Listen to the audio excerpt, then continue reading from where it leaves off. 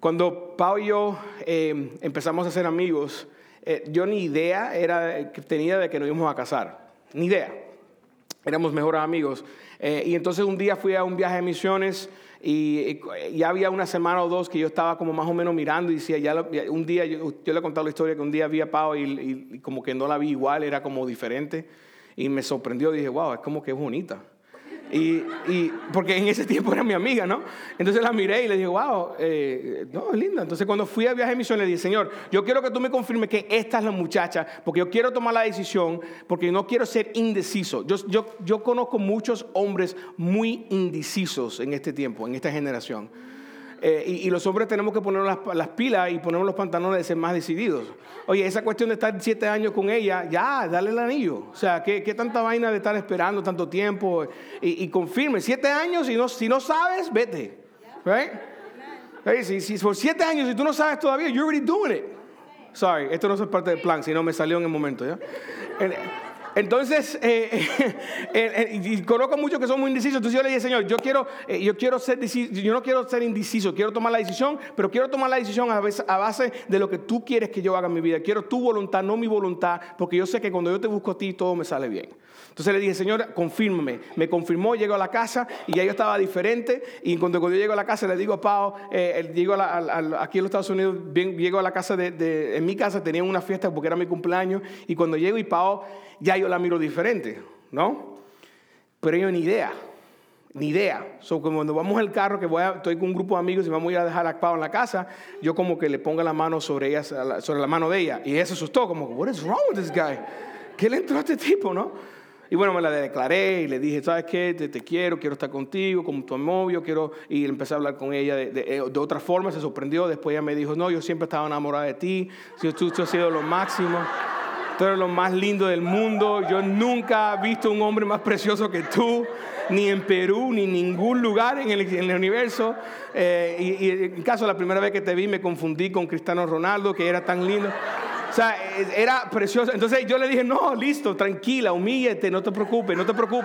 Yo recibo todas las cosas que tú quieres decir. No tengo ningún problema de recibirlo porque yo sé la verdad. Yo me miro en el espejo, sé qué lindo soy. Entonces le dije, pero te quiero así como eres, te quiero, ¿no? Próximos meses después, llegó rápido desde que yo sabía que yo quería casarme con ella, le pedí la mano aquí mismo. Literalmente yo estaba parado en este mismo lugar. Aquí mismo estaba parado. Y Pau estaba allá atrás, ahí en donde está Melanie, por ahí atrás.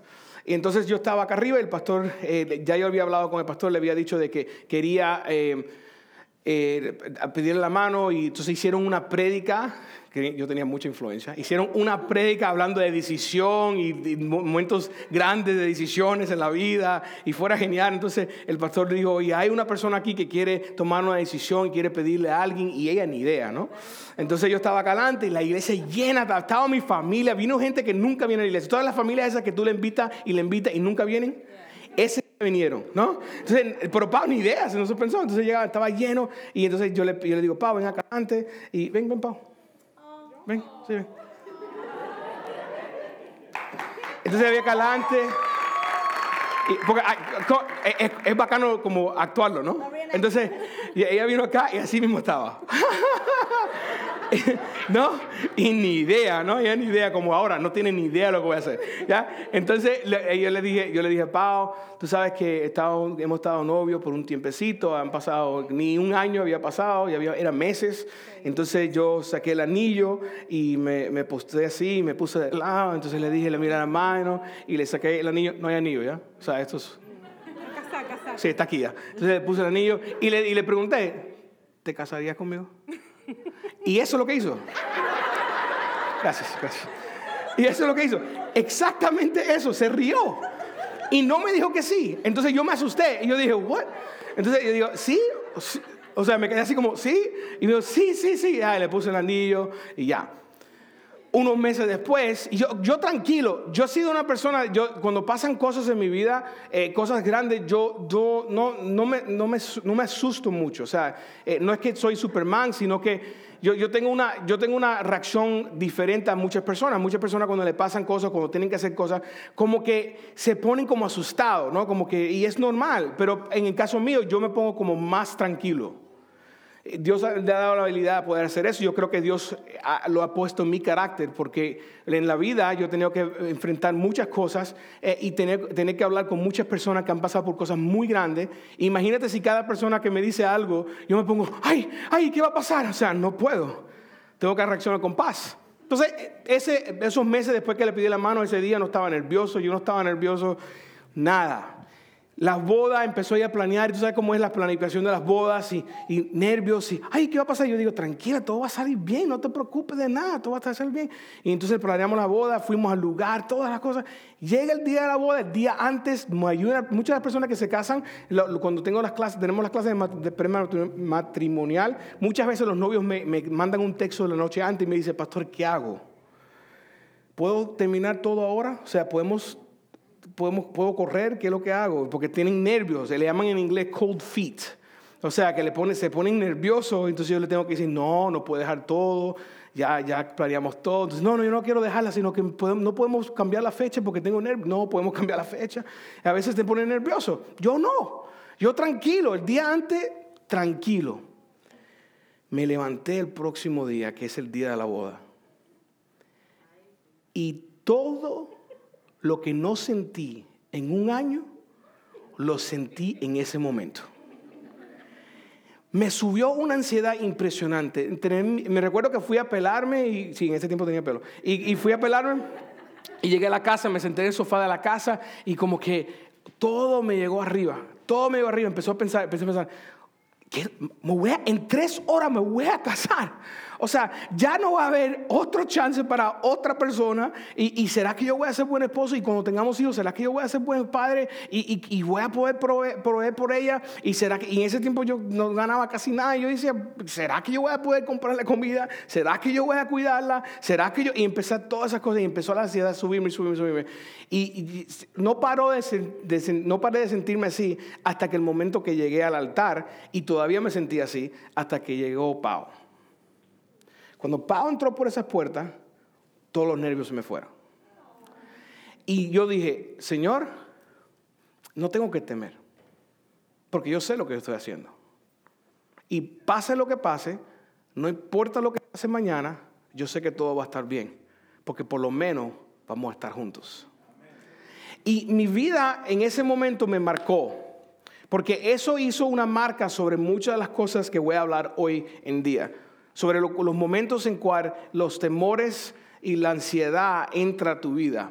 Yo no voy a pretender de que le estoy hablando a una persona, porque yo sé que todos nosotros hemos estado en un momento de nuestras vidas en cual hemos tenido temor o miedo, o que hemos tenido ansiedad. Pero para algunas personas, la ansiedad y el miedo y el temor es algo en cual es crónico, que constantemente lo tiene. Y yo no voy a pretender que soy psicólogo, porque no lo soy, aunque sé de consejería a ciertos puntos por pastorar, psicólogo no soy y eso no es mi especialidad. Pero sí te puedo decir de que sí he aprendido de que hay personas en cual sufren de ansiedad crónicamente y de miedo que es constante. Pero hoy no voy a hablarte de la psicología, voy a hablarte del espíritu.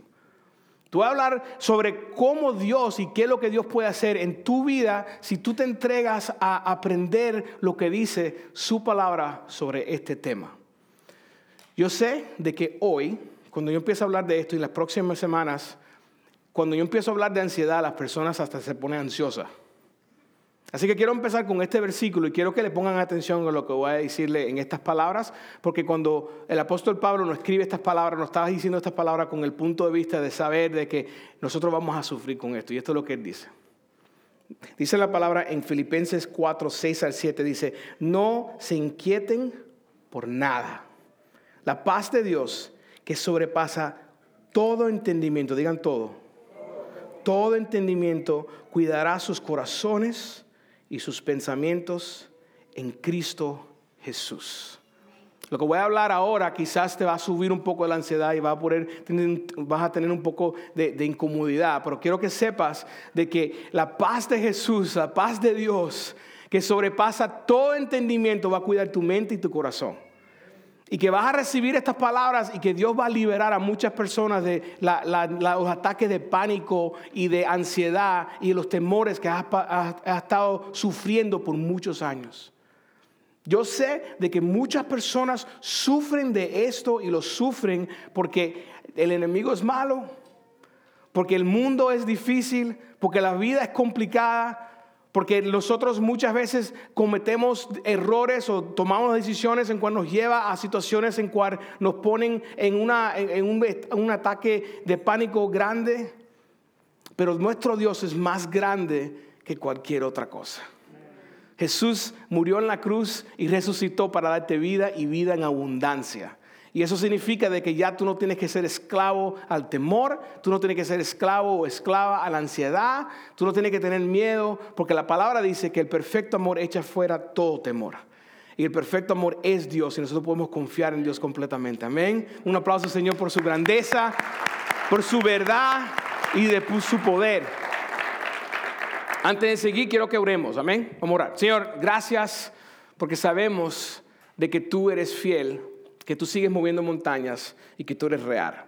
Nosotros podemos confiar, Señor, de que tú tienes control sobre nuestras emociones, que tú tienes control sobre todo lo que sentimos, tú tienes control sobre nuestras mentes, tú tienes control de todo, pero nosotros confiamos muchas veces en nosotros mismos. Y esta mañana yo pido, Señor, de que tú nos enseñes que no podemos confiar en nosotros, que tenemos que confiar en ti. Que tú nos ayudes a poder recibir las palabras que tú has puesto en esta prédica, en este mensaje. Y pido, Señor, de que esto no sea solamente un mensaje en cual nos llene de información, sino que nosotros podamos aplicarlo para que traiga transformación, liberación, perdón, redención y todo lo que nosotros necesitamos para nuestras vidas, para no tener que vivir de la manera que hemos estado viviendo, con temores y con ansiedad, en el nombre de Jesús. Amén. Amen. Are we ready? Yes. ¿Estamos listos? Yes. Amen. So, quiero empezar con una historia. Y la historia la puedes encontrar en la palabra. Y la vas a encontrar en el libro de Mateo, capítulo 14. Y este es un momento crítico en el ministerio de Jesús, porque Jesús ya estaba predicando a multitudes de personas. Él estaba hablando a un montón de gente que le estaba diciendo las verdades de lo que el reino de Dios quería que pasaran a las personas. Entonces él está predicando y él está hablando a muchas personas y se está regando por toda la área las verdades de que Jesús estaba enseñando. Este rabino nuevo, este rabino en cual estaba hablando unas verdades muy diferentes de lo que los fariseos, los saduceos estaban enseñando. Él estaba confrontando la verdad. Y las personas estaban escuchando. Entonces llegó un momento en su ministerio en cual él empezó a predicar a esta multitud. Y este momento él ahora despide a la gente. Y entonces él le dice a sus discípulos de que se monten en una barca y que lo esperen en el otro lado de donde él estaba. Y esta historia tú la has escuchado varias veces quizás, pero quiero que lo miremos en un punto de vista de lo que estamos hablando en esta serie, para que puedas aprender y ver lo que Dios quiere que tú aprendas adentro de estas verdades tan poderosas. Jesús le dice a estos discípulos, le dice estas palabras. Miren lo que dice en Mateo capítulo 14, versículo 22. Dice, enseguida Jesús hizo que los discípulos subieran a la barca y se le adelantaran al otro lado mientras él despedía a la multitud. ¿Te has sentido algún tiempo en tu vida en cual te ha puesto el Señor o Dios o quizás tú mismo te has puesto en una barca en cual estás yendo hacia un lugar y no sabes qué esperar? ¿Te has sentido en tu vida, en un momento en tu vida en cual te sientes como que si estás yendo a algo, una situación o quizás un trabajo nuevo o una experiencia nueva, que te sientes como que estás montándote en una barca y estás yendo y tú dices, yo no sé lo que voy a esperar de esto? Como que no sé para dónde voy, no sé qué va a pasar. Sé que voy hacia acá y sé que Dios me está poniendo en este camino. O quizás yo mismo por mis decisiones me han puesto en este camino hacia este lugar. O quizás a una decisión nueva, lo que sea, ya la tomé y voy para acá. Y no sabes qué esperar. No sabes qué es lo que vas a experimentar. Yo creo que todos nosotros hemos pasado por esa. Conmigo fue cuando me iba a casar. Y dije, no sé qué va a pasar. No sé qué espero. Yo sé que lo que me dicen, que lo que voy a vivir y que voy a estar con mi esposa y todo genial. Pero de verdad, cuando tú piensas, ni idea. Cuando uno se casa, ni idea sabe lo que vas a vivir. Y no nos entregan un manual que dice aquí, esto es lo que vas a tener que hacer, 1, 2, 3, 4, 5, 6, ¿sí o no? Las clases prematrimoniales que hacemos nosotros nos ayudan un poquito a poder darte una foto de lo que vas a esperar. Pero la realidad es que no sabes, y así es la realidad de la vida. Hay momentos en nuestras vidas que nos sentimos como que estamos montados en una barca, así como Jesús le hizo a los discípulos. Y me imagino que estos discípulos se sentían así, diciendo, ¿y por qué Jesús no va con nosotros? La pregunta que seguro que se hicieron es, ¿por qué nosotros vamos a ir solos? Y creo que esa es la pregunta que nosotros nos hacemos cuando nos encontramos en situaciones que no sabemos qué es lo que viene. Y te cuento algo. Eso muchas veces, cuando nosotros nos ponemos en esa situación que no sabemos qué es lo que viene, nos entra un temor impresionante. No sé si te pasa a ti, pues me ha pasado muchas veces. Cuando viene algo que tú sabes, tengo que hacer algo, pero no sé qué hacer o no sé lo que voy a esperar, eso me da un temor grande. Y quiero hablarte de unos cuantos temores. En particular voy a hablar de 4 temores en cual yo sé y yo veo que salen en nuestras vidas y quizás te van a salir a ti o te ha salido a ti en tu vida, en cual te sube la ansiedad, te hace sentir con mucho miedo. Y quiero que lo identifiquemos porque lo importante es identificarlo y hablarlo. Y la palabra de Dios nos habla muy claro, en particular en esta historia. Estos hombres cuando se montaron en esa barca y estaban caminando, yendo hacia el otro lado, lo más probable es que estaban llenos de mucha ansiedad y de mucho miedo y de temor. Porque muchas veces nosotros nos entra el temor del futuro. No sé si te ha pasado a ti, pero me pasa a mí, de que llega el momento de que yo no sé qué es lo que va a pasar mañana o qué va a pasar en el futuro y a veces me entra un temor muy grande. Como que ¿qué va a pasar en el año que viene si yo no tengo suficiente para poder pagar? ¿O qué va a pasar si a mí no me arreglan la situación que estoy pasando en este momento? ¿Qué va a pasar si me quedo sin trabajo? ¿Qué va a pasar si mis hijos me salen de una manera diferente a lo que yo esperaba? ¿Qué pasa si la cambio de escuela y la tratan mal? ¿Qué pasa si me mudo? O sea, todas las situaciones que te puedes pensar, te empiezas a pensar y empieza a entrar un temor grandísimo porque empiezas a pensar en el futuro. Y el problema de eso es nosotros no sabemos lo que va a pasar mañana, ¿sí o no? La Biblia dice de que mañana no es prometido para nadie. Que nosotros no sabemos si mañana viene.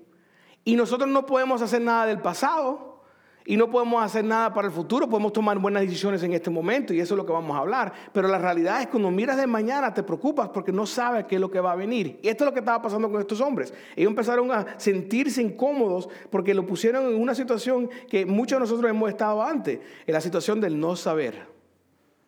Del no saber. Quizás tú estás así esta mañana. Quizás tú estás en una situación ahora en cual te han puesto en un problema muy grande porque dices, voy a tener que caminar hacia un futuro que yo no veo qué es lo que va a pasar. Y sientes un temor grandísimo porque no sabes qué hacer.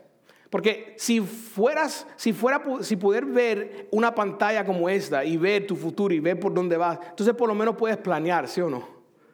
Puedes decir, ok, necesito esto, y esto, pero la realidad es que mucho de nuestra vida no hay una pantalla que nos dice dónde vamos a ir. Entonces entra el temor del futuro y dices, no sé a dónde voy. Quiero decirte unas palabras en cuales el Señor quiere decirte en esta mañana. Quiero compartir estas palabras para que te lleguen y te llenen en ese vacío quizás que tienes de temor del futuro. Y las palabras son muy simples y muy directas. La vas a encontrar en Jeremías, capítulo 29, versículo 11. Y esto es lo que dice el Señor, te lo dice hoy. Dice, porque yo sé muy bien los planes que tengo para ustedes. Clarissa no sabía que yo iba a compartir eso hoy. Yo sé muy bien los planes que tengo para ustedes, afirma el Señor. Planes de bienestar y no de calamidad, a fin de darles un futuro, digan futuro, y una esperanza. El temor del futuro es algo en cual nos entra a nosotros, pero el Señor te está diciendo, no tienes que preocuparte de nada porque yo te voy a dar un buen futuro. Yo tengo todo bajo control, digan todo. Tengo todo bajo control. El Señor tiene todo bajo control en tu vida. Quizás tú no lo ves y tú no lo puedes sentir. No es trabajo de nosotros poder entenderlo. Lo único que tenemos que hacer nosotros es confiar que Él es fiel. Y Él ya dijo de que tu futuro ya lo tiene bajo control. Si tú has sentido hoy de que no sabes lo que va a pasar mañana y tienes un temor muy grande, hoy el Señor te dice, no temes. No temas, no tienes que temer, porque yo tengo todo bajo control. Entonces sigue la historia y estos hombres se encuentran en otra realidad. Dice que la barca ya estaba bastante lejos de la tierra, zarandeada por las olas, porque el viento le era contrario. Cuando yo leí esto, yo tuve que leerlo como 3 veces. No porque no lo entendía, sino porque me impactó muchísimo. Yo estaba una vez en un barco, yo le he contado la historia esta antes. Yo estaba en un botecito que un tío mío, tío Ricardo, tío Maricama está acá, y yo creo que tenía como 13 años. Y nosotros fuimos en este barcocito que él tenía, y fuimos no era en el mar abierto, era casi saliendo del puerto de Elizabeth, creo yo, no salimos muy lejos. Pero me recuerdo que cuando estaba en el medio de ese momento que estaba supuesto ser bacano, genial, ¿no? Que estás en el mar, en el barco. Vino una tormentica, no era una tormenta grande, pero era una tormentica que empezó a llover y empezaron el viento a soplar en contra del barco que estábamos. Y cuando empezó este viento, empezaron las olas, y las olas empezaron a ser más grandes y empezaron a mover el barco, y estábamos moviéndolo así de atrás para adelante. Y yo me recuerdo que me entró un temor tan grande que yo me metí abajo había como un espacio, como un hueco donde él guardaba las cosas, y yo me metí adentro y yo me aguanté y yo empecé a gritar. Y empecé a llorar porque me entró un temor muy grande que se iba al barco a dar vuelta, porque se estaba moviendo demasiado. Y me recuerdo que mi primo estaba ahí y él se reía porque él decía, why are you scared? We're in a boat. O sea, estás en un barco. Este bote no va a hundirse, todo va a estar bien. Mi papá sabe mover el barco, o sea, todo está bien. Pero yo no escuchaba y yo no estaba viendo la misma experiencia que él estaba viviendo. Él estaba disfrutando y él estaba genial, y yo me estaba muriendo por dentro. Y esa es la verdad de la vida de nosotros, ¿sí o no? Que la gente puede ver las cosas que tú estás pasando y pueden decir, pero eso no es big deal, pero para ti es un big deal. Cuando te cierran las paredes y sientes como que se está acabando el mundo, y sientes que la barca se está moviendo y que el viento está soplando un montón, y el resto de las personas están diciendo, pero tranquilo, eso no es gran cosa, pero para ti es una gran cosa. Y el mundo que tú estás viviendo es diferente al mundo que ellos están viviendo en el momento. La experiencia que tú estás viviendo es una experiencia muy diferente, y si tratas de explicarle con tus palabras, ellos no entienden, ¿sí o no? Tú tratas de explicarle las emociones, tú dices, pero no, tú no entiendes que el barco que se está moviendo, que el viento. Y él me decía, what are you talking about? This is fun. Esto es genial.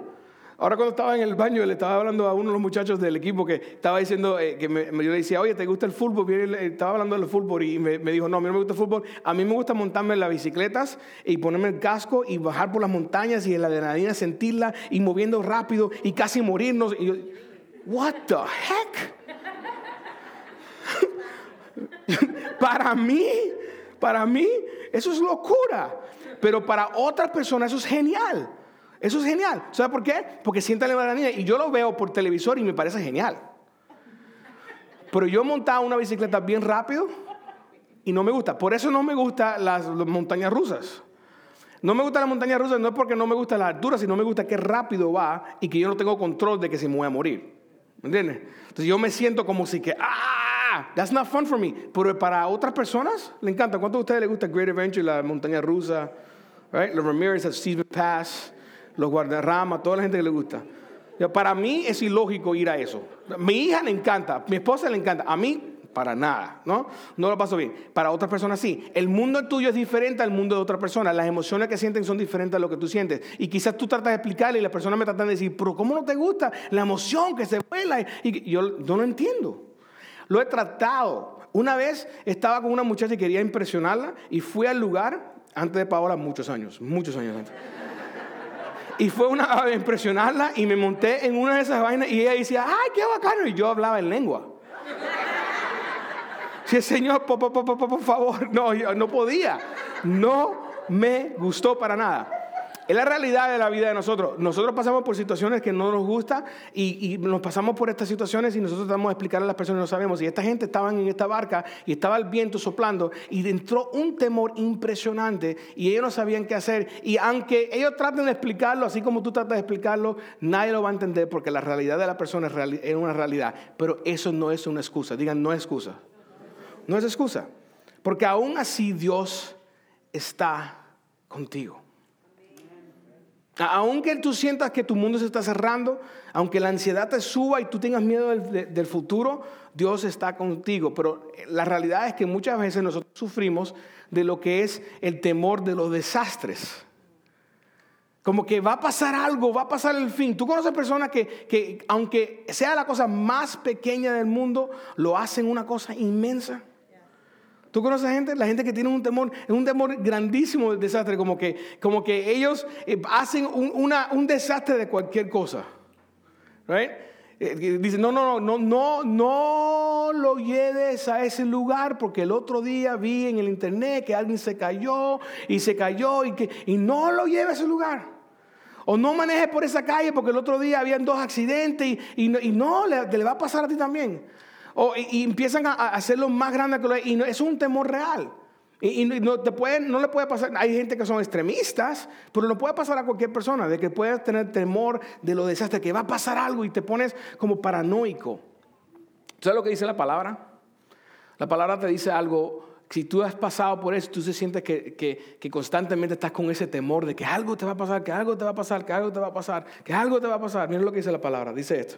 El Señor te dice, el que me obedezca vivirá tranquilo, sosegado y sin temor del mal.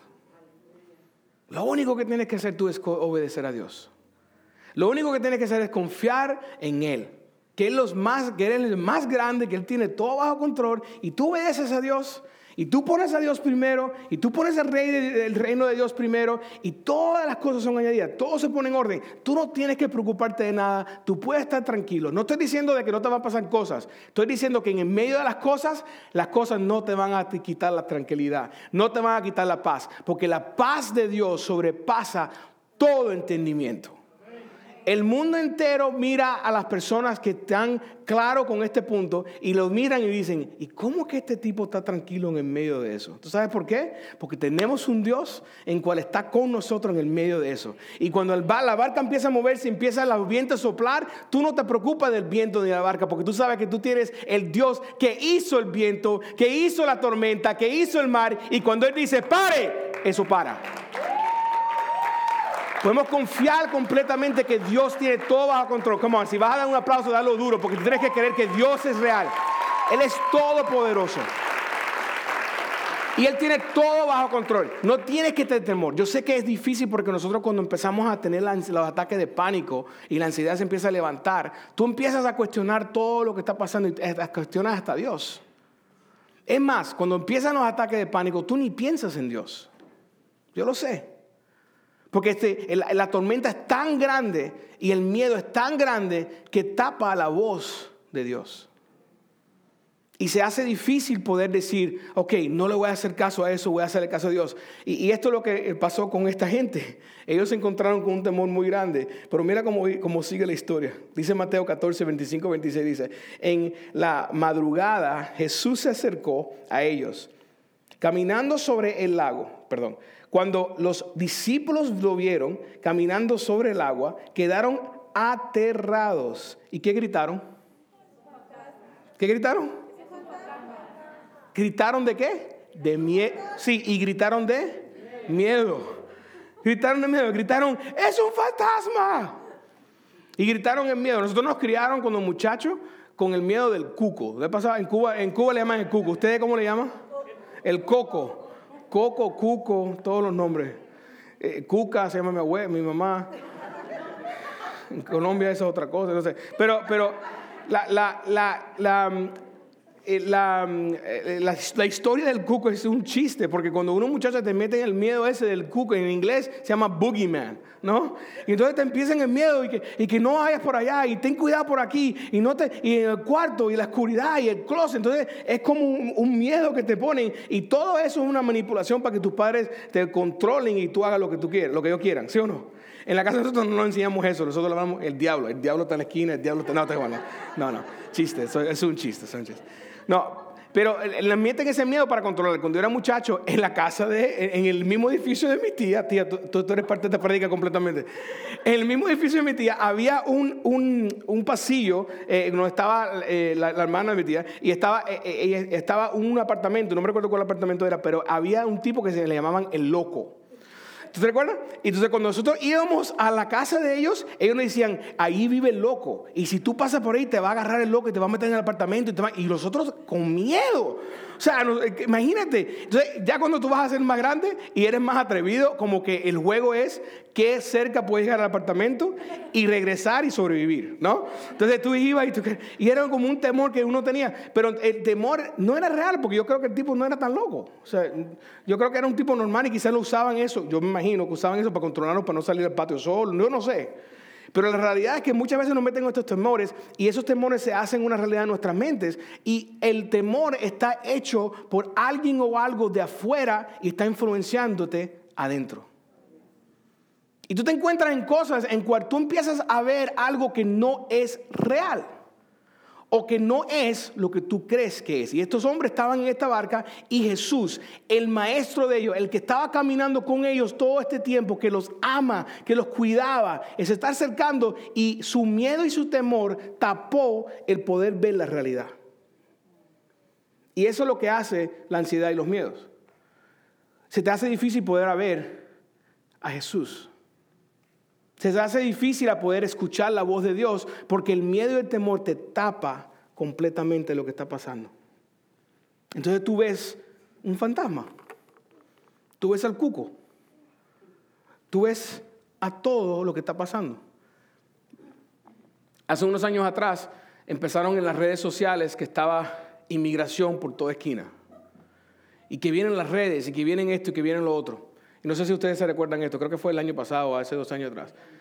Y empezaron las fotos de que venía inmigración y estaban en la Morris. Y que estaban ahí. Cuando hablaron con los tipos, ¿sabes lo que estaban haciendo esos tipos? Comiendo en el restaurante. Esto es una realidad. Yo sé que hay una realidad que pasa esto. Pero muchas veces nosotros creamos un monstruo más grande que lo que es. Y la ansiedad nos levanta y los miedos. Y tú sabes por qué nosotros le hacemos esos casos. Porque le hacemos más caso a la voz de los medios. Y le hacemos más caso a la voz de Facebook. Y le hacemos más caso a la voz de Instagram y de Snapchat y de las noticias que la misma voz de Dios. Hay una vaina que nosotros tenemos constantemente. No está mi teléfono, pa. Hay algo que está constantemente metiéndonos una voz adentro de que nos está torturando y que nos mete ansiedad y que nos da temor y nos da miedo. Y esa cuestión que nosotros tenemos se llama el teléfono.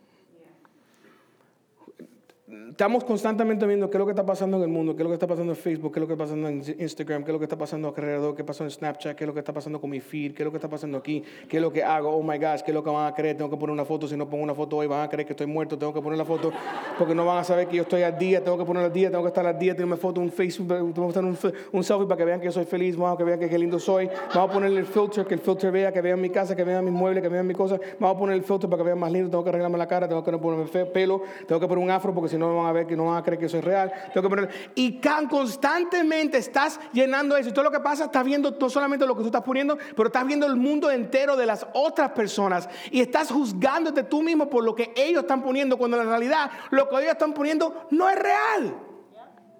Nadie pone una foto fea de ellos en Facebook.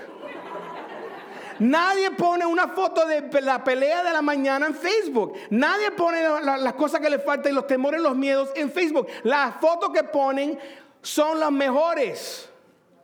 No es la realidad, pero cuando tú estás mirando constantemente, tú estás juzgando y ese temor y esa ansiedad te levanta y tú empiezas a sentirte con miedo y no puedes escuchar la realidad. So, te voy a enseñar un truco. ¿Estás listo para el truco? Are you guys ready for this? Esto te va a cambiar la vida. Pick up your phone. Yo creo que tú tienes el teléfono tuyo igual. Si tienes iPhone o si tienes Samsung va a trabajar también. ¿Ok? Saca el teléfono, sácalo. No, de verdad, vamos a sacar el teléfono. Algunos lo están usando en este momento mientras estoy predicando, tranquilos. Mientras que yo lo estoy diciendo, lo están jugando y están haciendo la misma vaina que estoy diciendo que no hagan. Se levanta, ¿no? Ok. Hay un botoncito, no sé cómo en Samsung no está, pero en el iPhone está la mano derecha del teléfono. ¿Ok? ¿Todo el mundo la tiene? Todo el mundo igual. Ok. Cuando yo cuente 3, yo voy a enseñar un truco. ¿Listo? 1, 2, 3. Aguantan el botoncito eso. ¿Ok? Ok. En iPhone va a salir una cosa. ¿Ya? Saquen el dedo. No es del medio. Aquí, este. Lo ponen ahí y mueven al lado. ¿Ready? 1, 2, 3. Swipe to the right. Problem solved. Apaga el teléfono. Escúcheme. Apagan las notificaciones. No dejes que esa vaina corra en tu vida. Porque vas a empezar a ver un fantasma que no es real, que no es fantasma. Vas a ver realidades que no son reales. Tú vas a crear un monstruo que no es real. Vas a crear una cosa más grande que no es real. El cuco no existe. El loco del apartamento no es loco.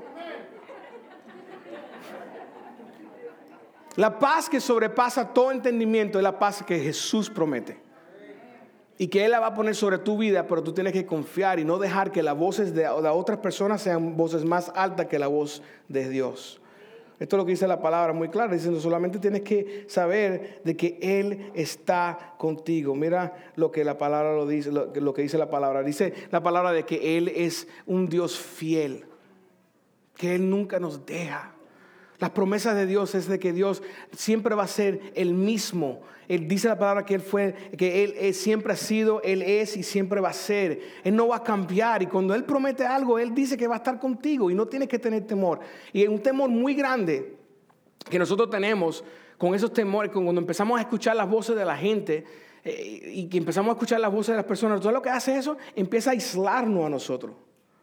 Empezamos a decir, no, yo tengo este problema, o yo no soy suficiente, o yo no sé suficiente, o las personas son mejores que yo. Y tú sabes lo que pasa, tú empiezas a levantar un temor muy grande. El temor que es un vacío adentro de nosotros que solamente Dios puede llenar. Es un temor de soledad. Que tú empiezas a decir, no estoy hablando solamente a los solteros, esto es para todo el mundo.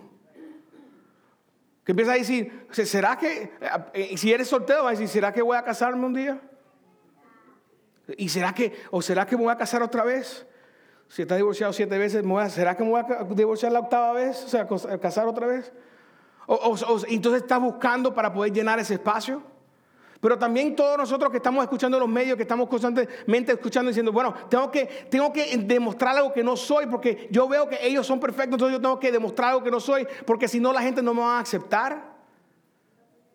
O quizás tú dices, no sé, tengo temor de estar solo porque no quiero que me asusten y esto suena como un chiste, pero yo conozco adultos que todavía tienen miedo de estar en la oscuridad, que tienen que entrar al cuarto y encender la luz rápido porque si no te van a asustar.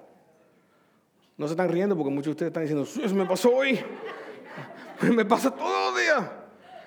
Tienen basement en su casa y no quieren bajar porque tienen miedo de que va a pasar algo, que el cuco, que no hay cuco. Si tú estás en Jesús, nadie te va a asustar. No, que mi abuelita, que mi tía, que la bruja, que el loco de la... No va a pasar.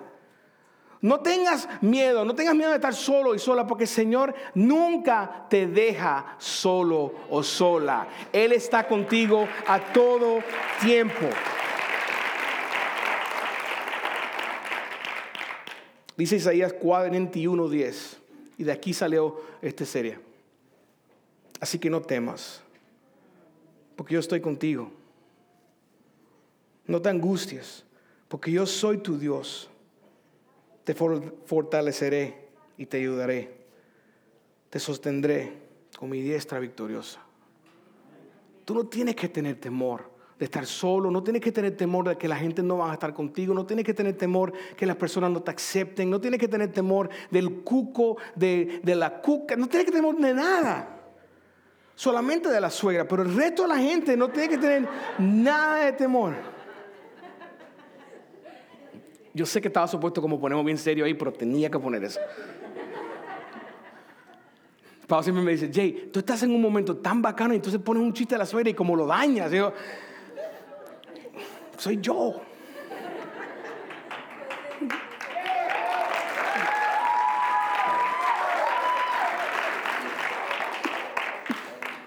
El Señor nos promete que no tenemos que tener temor de absolutamente nada.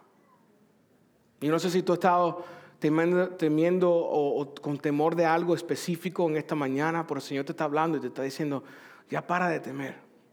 No dejes que la ansiedad te controle, porque la verdad es que la ansiedad es algo real. Yo lo entiendo, no estoy diciendo de que no vas a sentir eso. Todos lo sentimos, algunos lo sienten más que otros. Pero si tú te llenas con la voz de Dios, te promete el Señor de poder pasar y tener paz en el medio de eso. Él promete de que te va a ayudar en esos ataques. Su palabra lo dice y yo creo completamente de su palabra. Entonces sigue la historia y ahora termino. Jesús le dijo, no tengan miedo. Dijo, soy yo. No tengan miedo. En el momento de los temores, lo único que tienes que recordarte es que el Señor está contigo. Yo creo que el temor más grande que nosotros tenemos como personas es el temor de no tener el control de lo que va a pasar. Tenemos temor de que no vamos a tener el control. Y les voy a contar algo, y esto es un secreto, no se lo digan a nadie, solamente a ustedes y la gente que están viendo por live.